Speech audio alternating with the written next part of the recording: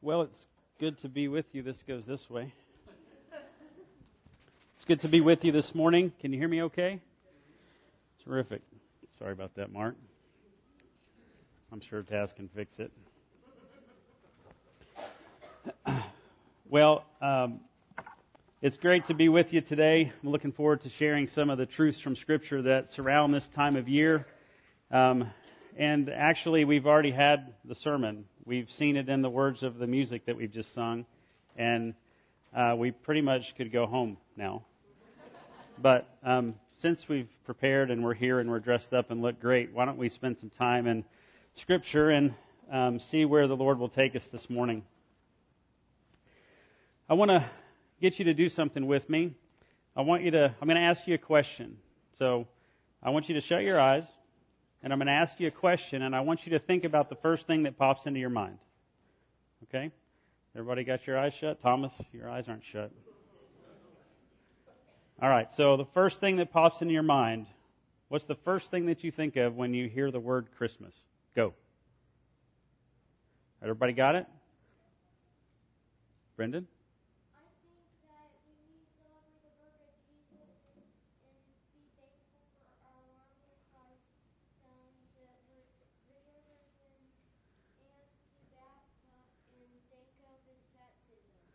Amen.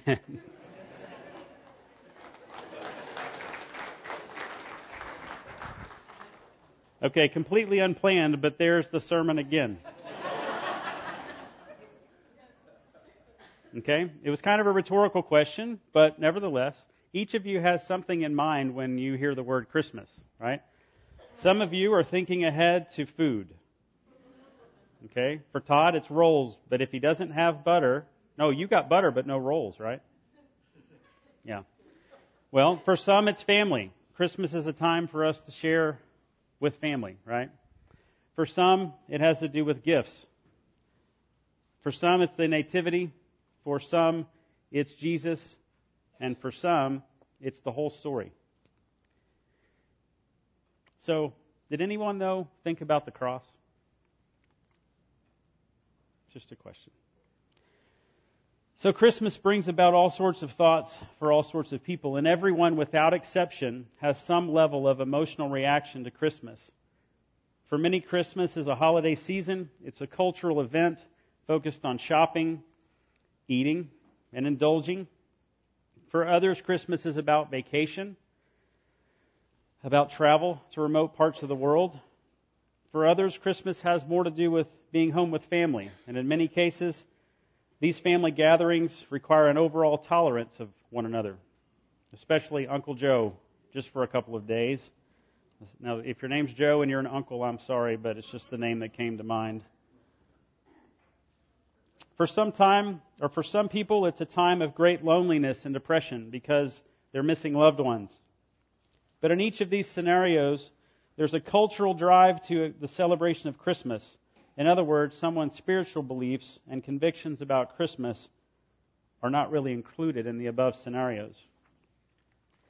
Now, as soon as you begin to add the spiritual side of the story, things change. We hear people talk about the spirit of giving, how it's better to give than receive. We hear about the baby Jesus, about shepherds, wise men from afar. I've always wondered exactly where afar was, but nevertheless. But even spiritual folks get drawn into the Christmas season with Christmas trees, Christmas lights, wrapping paper, etc. Interestingly, did you know that the Germans are credited with the Christmas tree tradition? And that some suggest that Martin Luther first put lighted candles on the tree to replicate stars in the night sky through the evergreen trees as he was walking home while preparing a sermon one night. But I digress. I'm not suggesting that we would go back to Puritan times where Christmas trees were prohibited because ancient civilizations used evergreen trees to celebrate the return of life at the time of the winter solstice. I mean, I love Christmas trees as much as the next person. I'm not suggesting that we would stop giving gifts. One of the things we tend to focus on in our culture is gift giving. And we justify it with an illustration of the Magi bringing gifts to Christ, and especially with the gift of Christ. I really don't have any issues with gift giving. But the truth be told, we tend to get more focused on the gift receiving. I'm not really trying to bash Christmas trees, lights, or gifts, nor do I want to have a huge debate over any of these things this morning, but I would like to take some time to discuss the history and the real issues and purposes surrounding our celebration of Christmas. Now, before we get too far along, I want us to pray together, and then I'm going to start reading the nativity story in chapter 2 of Luke. So pray with me if you would. Father, we're thankful that you've given us the chance to be together today as a family. We thank you for your provision. We thank you for your protection, your grace and mercy that allows us to be together as a church family. We thank you that during this time of year you've given us an opportunity to give thanks for this baby that you offer to take away the sins of the world. And Lord, today we ask that you would open our eyes and open our ears to hear the truth of your Scripture about who he really is. And so, Father, be with us today as we share some time in your word. And we thank you in your Son's name we pray. Amen. If you'll take your Bibles and turn to Luke 2. Mine has these really neat little tabs today that tell me exactly where to go, so y'all better try to keep up. So, Luke chapter 2, verse 1. Now in those days a decree went out from Caesar Augustus that a census be taken of all the inhabited earth. This was the first census taken while Quirinius was governor of Syria. And everyone was on his way to register for the census, each to his own city. Joseph also went up from Galilee, from the city of Nazareth to Judea, to the city of David, which is called Bethlehem, because he was of the house and family of David, in order to register along with Mary, who was engaged to him and was with child. While they were there, the days were completed for her to give birth, and she gave birth to her firstborn son. And she wrapped him in cloths and laid him in a manger, because there was no room for them in the inn. In the same region there were some shepherds staying out in the fields and keeping watch over their flock by night. And an angel of the Lord suddenly stood before them, and the glory of the Lord shone around them, and they were terribly frightened. But the angel said to them, "Do not be afraid, for behold, I bring you good news of great joy, which will be for all the people. For today in the city of David there has been born for you a Savior, who is Christ the Lord. This will be a sign for you. You will find a baby wrapped in cloths and lying in a manger." And suddenly there appeared with the angel a multitude of the heavenly host, praising God and saying, "Glory to God in the highest, and on earth peace among men with whom he is pleased." When the angel had gone away from them into heaven, the shepherds began saying to one another, "Let us go straight to Bethlehem then, and see this thing that has happened, which the Lord has made known to us." So they came in a hurry and found their way to Mary and Joseph and the baby as he lay in the manger. When they had seen this, they made known the statement which had been told about the child, and all who heard it wondered at the things which were told them by the shepherds. But Mary treasured all these things, pondering them in her heart. The shepherds went back, glorifying and praising God for all they had heard and seen, just as had been told them. So we've heard this story. In fact, we've heard it many times. But do we truly understand and comprehend what it means for us personally? Why does it matter that Christ was born of a virgin, that he was wrapped in swaddling clothes, lying in a manger in the little town of Bethlehem? Why do shepherds and wise men matter? And the truth is, if our comprehension stops here, it doesn't. If we simply focus on the nativity, simply talk about Christ's birth, and that's all we understand about who he was as a human and as God, we miss the point. If we don't understand the full gamut of Scripture, from prophecy of Christ's birth to his life, ministry, death on a cross, and ultimately his resurrection, it really doesn't matter. Not to us, anyway. If we don't understand the context of his birth, we won't experience the joy of the gift that this child brings. Today we're going to try to answer a question. What's Christmas without the cross? What you're going to find is that the title really should probably be What's Christmas Without his life, death, and resurrection, and the celebration of Easter, but that really didn't fit in the program. So what's Christmas without the cross? The answer is pretty simple, really. Christmas is nothing without the cross and the subsequent resurrection. And I'm convinced that until we understand this truth at the core of who we are, we will never truly experience the joy that God intends for us in this life, and especially during the Christmas season. And even when we do understand the scriptural truths of Christ, our culture has the potential from distracting us from these truths. So here's where we're headed today. We're going to talk a little bit about the history of the celebration of Christmas. We're going to talk about the incarnation, including the virgin birth, Christ's humanity, and his deity, and we will clearly establish who Jesus is. We're going to talk about his life, his death, and resurrection, and what these mean for us personally. And finally, I hope that the Holy Spirit brings us to a place where we can celebrate Jesus' birth like never before because of our understanding of what his life, death, and resurrection mean to us personally. Well, Christmas is the most recent of the Christian festivals. The name comes from Christ's Mass, and it began to be used in the Middle Ages. Early in church history, there was the observance of the death and resurrection of Christ that we celebrate as Easter. And before the 4th century, before Christmas was celebrated, some churches observed something called Epiphany, which means appearance or celebrating the manifestation of God to the world. Now, originally, Epiphany celebrated Christ's birth, his baptism, and the visit of the Magi. Epiphany was celebrated on January 6th, and once Christmas began to be celebrated on December 25th, the 12 days between Christmas and Epiphany were called the 12 days of Christmas. Now, during the 4th century, the controversy over whether Jesus was truly God or simply a created being led to an increased emphasis on the doctrine of the incarnation. Now, the affirmation that the Word became flesh that's talked about in John 1:14, it's likely that the urgency to proclaim the incarnation was an important factor in the spread of the celebration of Christmas. In Rome during the 4th century, the Feast of the Unconquerable Sun, S-U-N, celebrated the beginning of the return of the sun. The winter solstice was a time when this was celebrated, and it was a time where the days were short. The days were as short as they're going to get, and the night was going to be as long as it's going to be. So from that point, the days began to get longer and longer again, and then springtime happened, and life, the trees would grow, etc. Okay. So as a response, when Christianity became the religion of the Roman Empire, the church either had to suppress these festivals or transform them. The winter solstice must have seemed like an appropriate time to celebrate Christ's birth. We don't know the exact date of the birth of Christ, but December 25th was likely chosen to combat these various festivals held in conjunction with the winter solstice.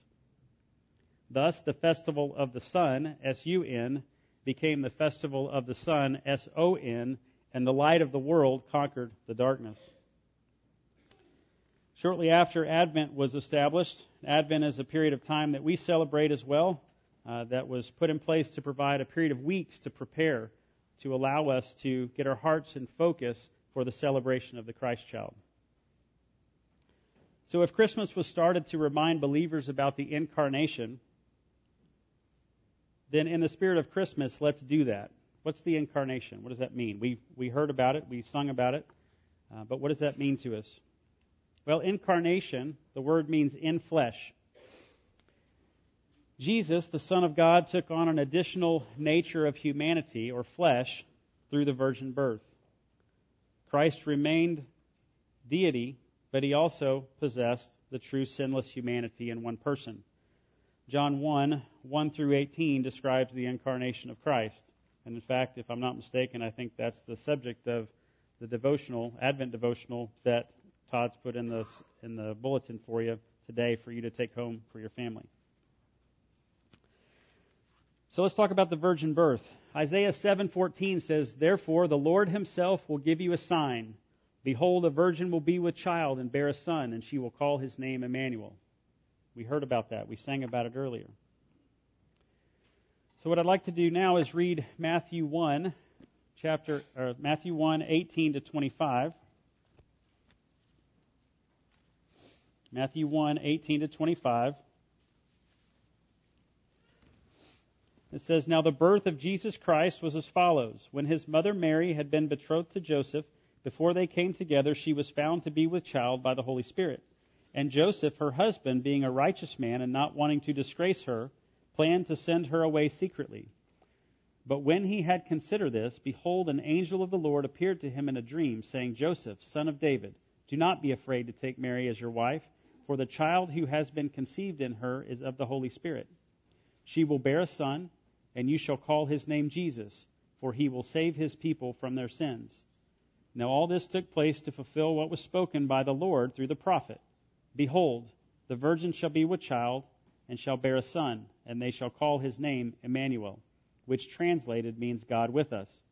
And Joseph awoke from his sleep, and did as the angel of the Lord commanded him, and took Mary as his wife, but kept her a virgin until she gave birth to a son, and he called his name Jesus." You see, this passage gives us some of the background to the Luke 2 passage. Here we see that the Isaiah passage, the prophecy in Isaiah, is fulfilled. But note also in verse 21 that it says that Jesus will save his people from their sins. But how was this child going to save his people from their sins? Well, first let's talk about who he was and who he is, and then we'll answer this question. Let's talk about the humanity of Christ. Jesus was a man. Why is it important to recognize that Jesus was a man? Well, he had to be if he was to satisfy the law and become the perfect sacrifice, the perfect, spotless, sinless human that served as payment for our sins. He had to be flesh and bone to die for humanity. John 1:14 explains this to us. So if you'll flip to John 1:14.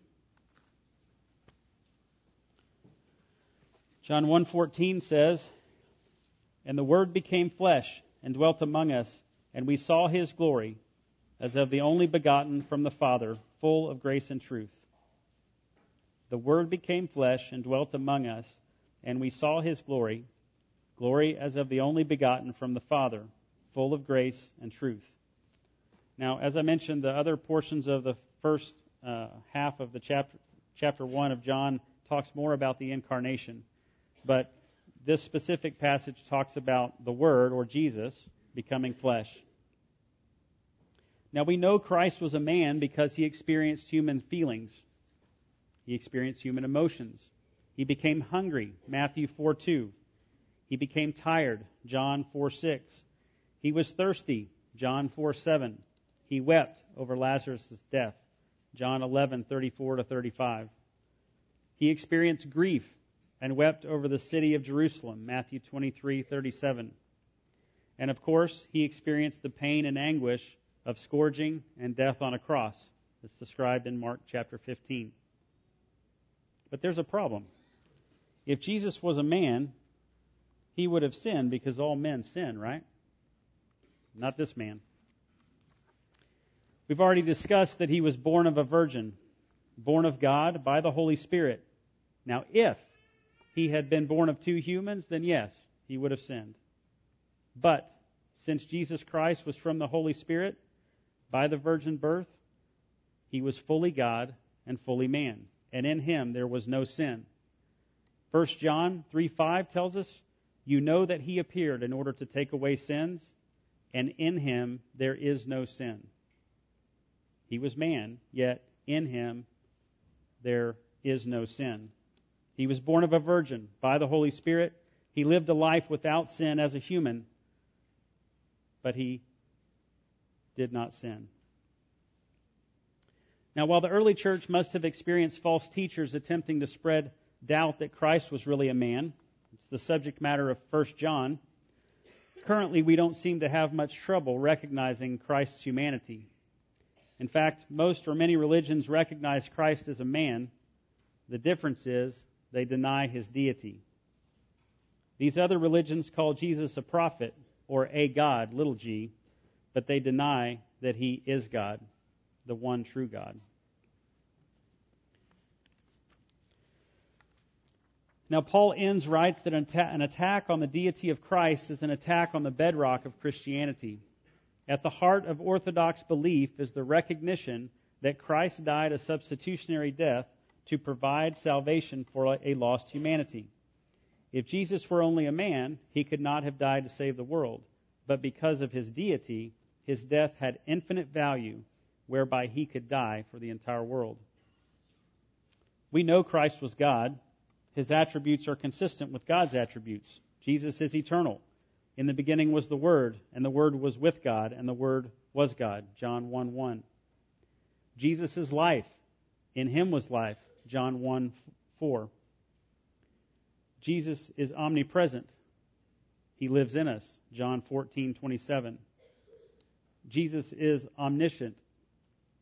He knows all things. John 16:30. Jesus is omnipotent. He had the power to forgive sins, something only God could do. Mark 2:5. And Jesus is immutable. He's unchangeable. He does not change. Hebrews 13:8 says, Jesus is the same yesterday, today, and forever. Jesus' attributes and his character indicate that he is God. His works also confirm that he is God. He's the creator. All things were created by him. John 1:3 and Colossians 1:15-16. He is the sustainer. He is before all things, and in him all things hold together. Colossians 1:17. He is the forgiver of sin. He was the healer of the paralytic and the forgiver of sin. Mark chapter 2. And throughout the Gospels, we see time after time miracles of healings and wonders. But perhaps one of the greatest places to read about Christ's character is in the book Todd just led us through, Colossians. So as you're turning there, Colossians chapter 1. I believe this passage provides a terrific picture of who Christ is and what he's done for us. Todd, thanks for leading us through that, by the way. Colossians chapter 1, verse 15. He is the image of the invisible God, the firstborn of all creation. For by him all things were created, both in the heavens and on earth, visible and invisible, whether thrones or dominions or rulers or authorities. All things have been created through him and for him. He is before all things, and in him all things hold together. He is also the head of the body, the church, and he is the beginning, the firstborn from the dead, so that he himself will come to have first place in everything.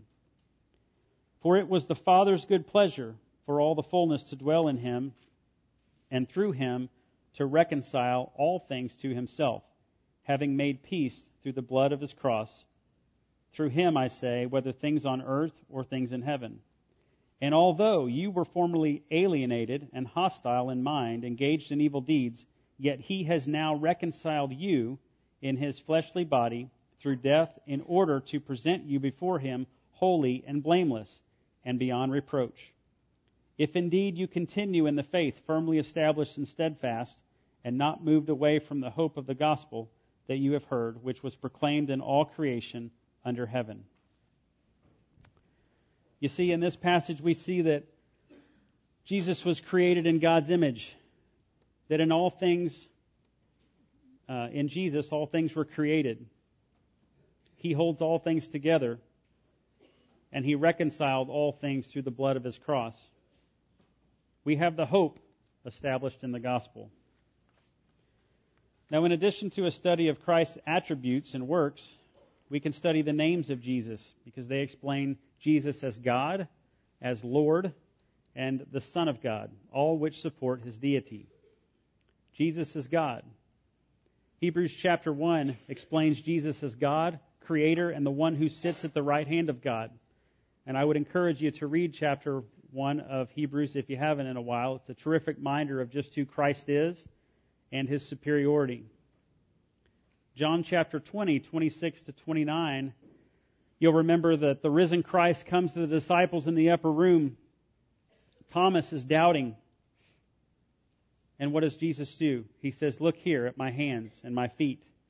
And then he asks Thomas to reach his hand into his side where he was pierced with the sword. And Thomas responds by saying, "My Lord and my God." Titus 2, 11 through 15, Paul is explaining to Titus the proper response to God's grace. He says that we should deny ungodliness and worldly desires and look for the blessed hope and the appearing of our great God and Savior, Jesus Christ, in verse 13. John 1:18 refers to Jesus as the begotten God, who is in the bosom of the Father. The bottom line, Jesus is God. Jesus is also referred to as Lord. Romans 10, 9 through 15, Paul speaks of confessing that Jesus is Lord and the belief that Jesus was raised from the dead in verse 9. Verses 10 to 13 deal with the heart of belief, and Paul quotes Joel 2:32, where he says, "Whoever will call on the name of the Lord will be saved." And Paul makes the point that only one that truly believes can truly call on the Lord in verse 14. Jesus is also referred to as the Son of God. John chapter 5, Jesus has healed a man on the Sabbath, and the Jews are upset about it. When Jesus responds to their question of why do you heal on the Sabbath, he responds that his Father is working and that he is working. The Jews recognized his response as meaning that he was equal to God, and so they were seeking to put him to death for calling himself the Son of God. John chapter 5, verse 18. You see, Jesus was there when the world was created. He created it. He came to earth in the form of a man to save his people from their sins. He possesses all the attributes of humanity except for sin, and yet he retained all of the characteristics of his deity. It was this perfect being, fully God and fully man, that allowed him to become the perfect sacrifice for our sins. It's this sacrifice that makes his birth so important. It's this gift that we can never forget. So let's take a look a little bit at his life. Let's look at his death and his resurrection. And how do we know that Jesus really died for our sins? What does that really mean? Let's take a look in Isaiah chapter 53.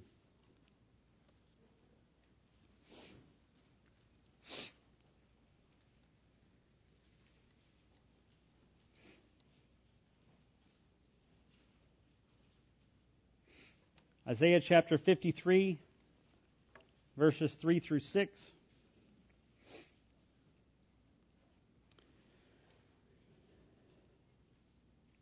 Isaiah chapter 53, verses 3 through 6 says, "He was despised and forsaken of men, a man of sorrows and acquainted with grief. And like one from whom men hid their face, he was despised, and we did not esteem him. Surely our griefs he himself bore, and our sorrows he carried. Yet we ourselves esteemed him stricken, smitten of God, and afflicted. But he was pierced through for our transgressions. He was crushed for our iniquities. The chastening of our well-being fell upon him, and by his scourging we are healed. All of us like sheep have gone astray. Each of us has turned to his own way, but the Lord has caused the iniquity of us all to fall on him." You see, Isaiah's prophecy explains that the Messiah will suffer and die for our sins. And as we flip back to the book of John, we're going to see the fulfillment of this prophecy. John chapter 19. We'll see a story as Pilate is going through the examination of Jesus, and it will talk about his scourging. John chapter 19, verse 1. Pilate then took Jesus and scourged him. And the soldiers twisted together a crown of thorns and put it on his head, and a purple robe on him. And they began to come up to him and say, "Hail, King of the Jews!" and to give him slaps in the face.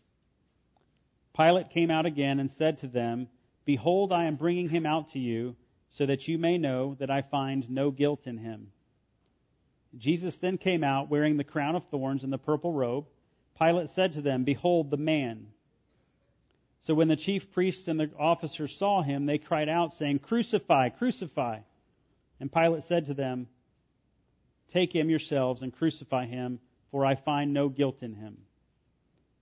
The Jews answered him and said, "We have a law, and by that law he ought to die, because he made himself out to be the Son of God." So, John chapter 19, these verses shows the fulfillment of Isaiah's prophecy. Pilate had Jesus scourged, but the Jews wanted him crucified.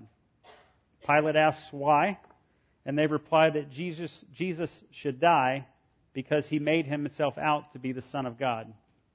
And as we've discussed in John 5:18, the Jews viewed the claim of being the Son of God to indicate equality with God, deity, and therefore blasphemy. So let's read a little bit farther as we go in John chapter 19, verses 17 to 19.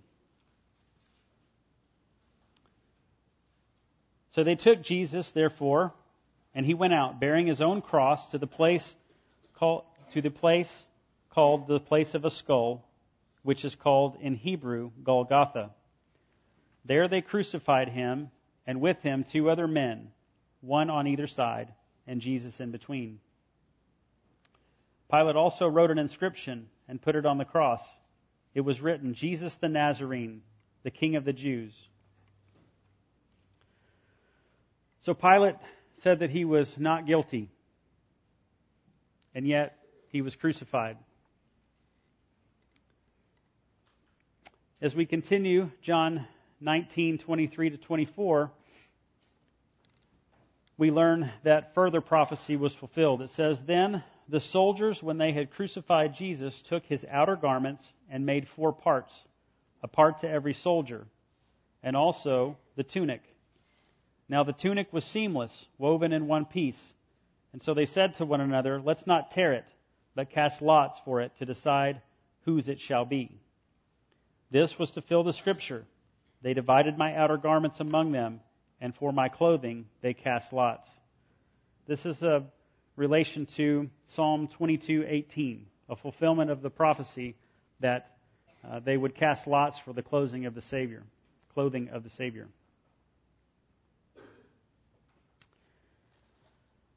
So Jesus is on the cross. The soldiers are casting lots for his clothing. And Jesus cries out to God, my God, why have you forsaken me?"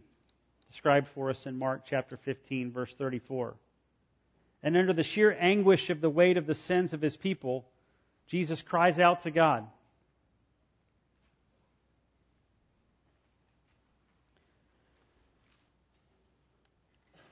John chapter 19, verse 28 through 30 says, "After this, Jesus, knowing that all things had already been accomplished to fulfill the Scripture, said, 'I am thirsty.' A jar full of sour wine was standing there, so they put a sponge full of the sour wine upon a branch of hyssop and brought it up to his mouth. Therefore, when Jesus had received the sour wine, he said, 'It is finished.' And he bowed his head and gave up his spirit."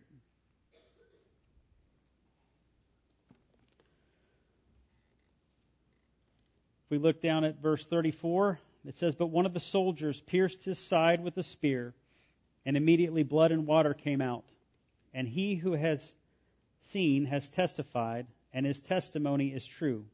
And he knows that he is telling the truth, so that you also may believe. For these things came to pass to fulfill the Scripture. Not a bone of him shall be broken. And again, another Scripture says, they shall look on him whom they pierced." Now we might read that and say, well, he was dead on the cross. They stabbed him with a spear, but what difference does it make that they didn't break any bones? Well, earlier in this chapter, they talk about as Jesus dies, the weather, if you will, begins to change, and they begin to get frightened. And so in order to kill the other 2 prisoners, what they do is they break their legs so that they can no longer push themselves up to take a breath, and they would asphyxiate. That one's not written on the page. So that they would not be able to breathe, and they would die more quickly. But as they come to Jesus, he's already dead. So they don't break his legs. Instead, they stab him with a spear, and blood and water comes out. You say, well, what difference does that really make? Well, if you think about the celebration of the Passover, it makes sense. Exodus 12 and Numbers 9 talks about the Passover lamb where no bone was to be broken. In Psalm 34:20, this is directly related to our Lord.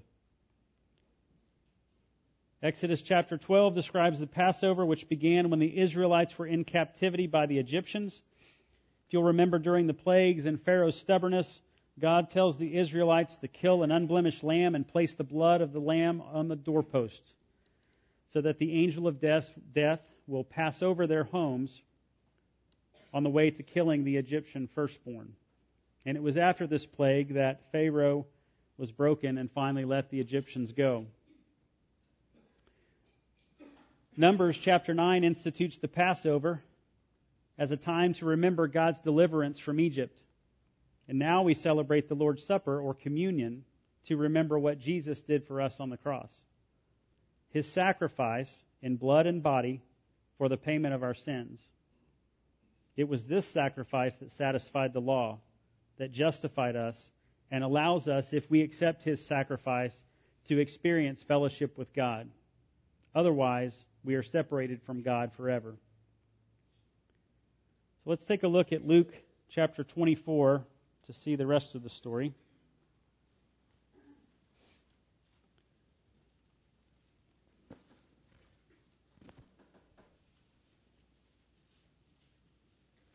Luke chapter 24, verse 1 says, "But on the first day of the week, at early dawn, they came to the tomb, bringing the spices which they had prepared. And they found the stone rolled away from the tomb. But when they entered, they did not find the body of the Lord Jesus. While they were perplexing about this, behold, two men suddenly stood near them in dazzling clothing. And as the women were terrified, they bowed their faces to the ground. The men said to them, 'Why do you seek the living one among the dead?' And then verse 6, 'He is not here, but He has risen.'" Jesus wasn't there. You see, Jesus was offered as a sacrifice for our sins. We are justified by this gift. His resurrection confirms His victory over death. Jesus' real gift that we celebrate in His birth was His life, death, and resurrection. So to answer our question from earlier, what's Christmas without the cross? Christmas without the cross doesn't give us the complete picture. If we stop at the nativity story, we miss the point. Now, Christmas is a day, a holiday, and a season where the world celebrates. As we discussed in the introduction, Christmas celebrations are very different for different people based on their perspective.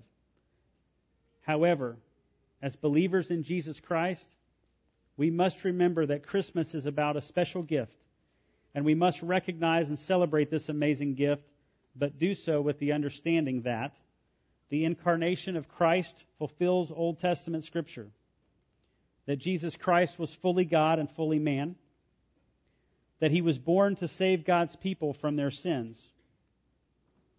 He saved us through His perfect sacrifice on the cross. His death was payment for our sins. He rose on the third day victorious over sin, and He promises that if we believe that Jesus is the Son of God, that He is God, and we place our trust in the Lord Jesus to save us from our sins, He will. So what's it going to be this Christmas? Will we get lost in the tradition of the Christmas season with trees and lights and gifts, simply giving nod to the birth of Christ? Or will instead we enjoy these traditions, knowing that the true meaning and joy of Christmas can only be found in the shadow of the cross and in the echo of an empty tomb? This Christmas, I urge you, if you haven't already, to accept His gift of life offered through this tiny baby, His sinless life, His death on a cross, and His resurrection.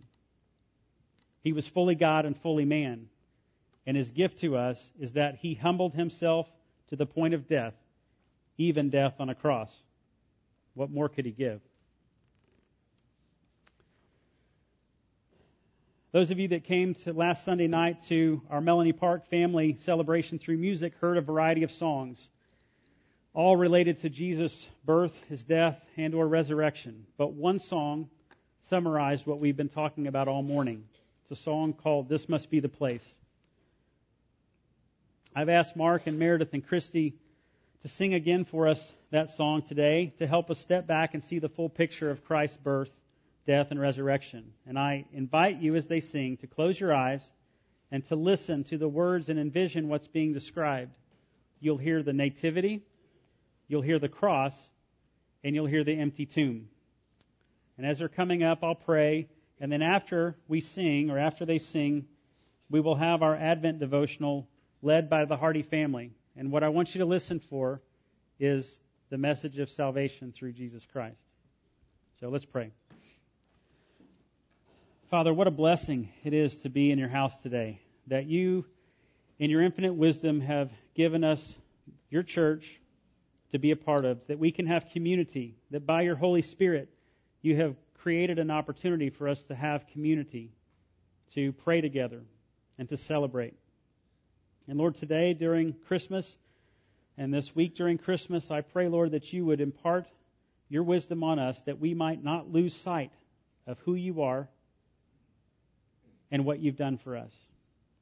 Lord, I ask that as we go through the Christmas season, that we would enjoy the joy that you have provided for us in the gift of your Son, and that we would once and for all recognize who he is and what he's done for us. Father, thank you for the blessing of this church body, and I pray that you be with us as we leave from here.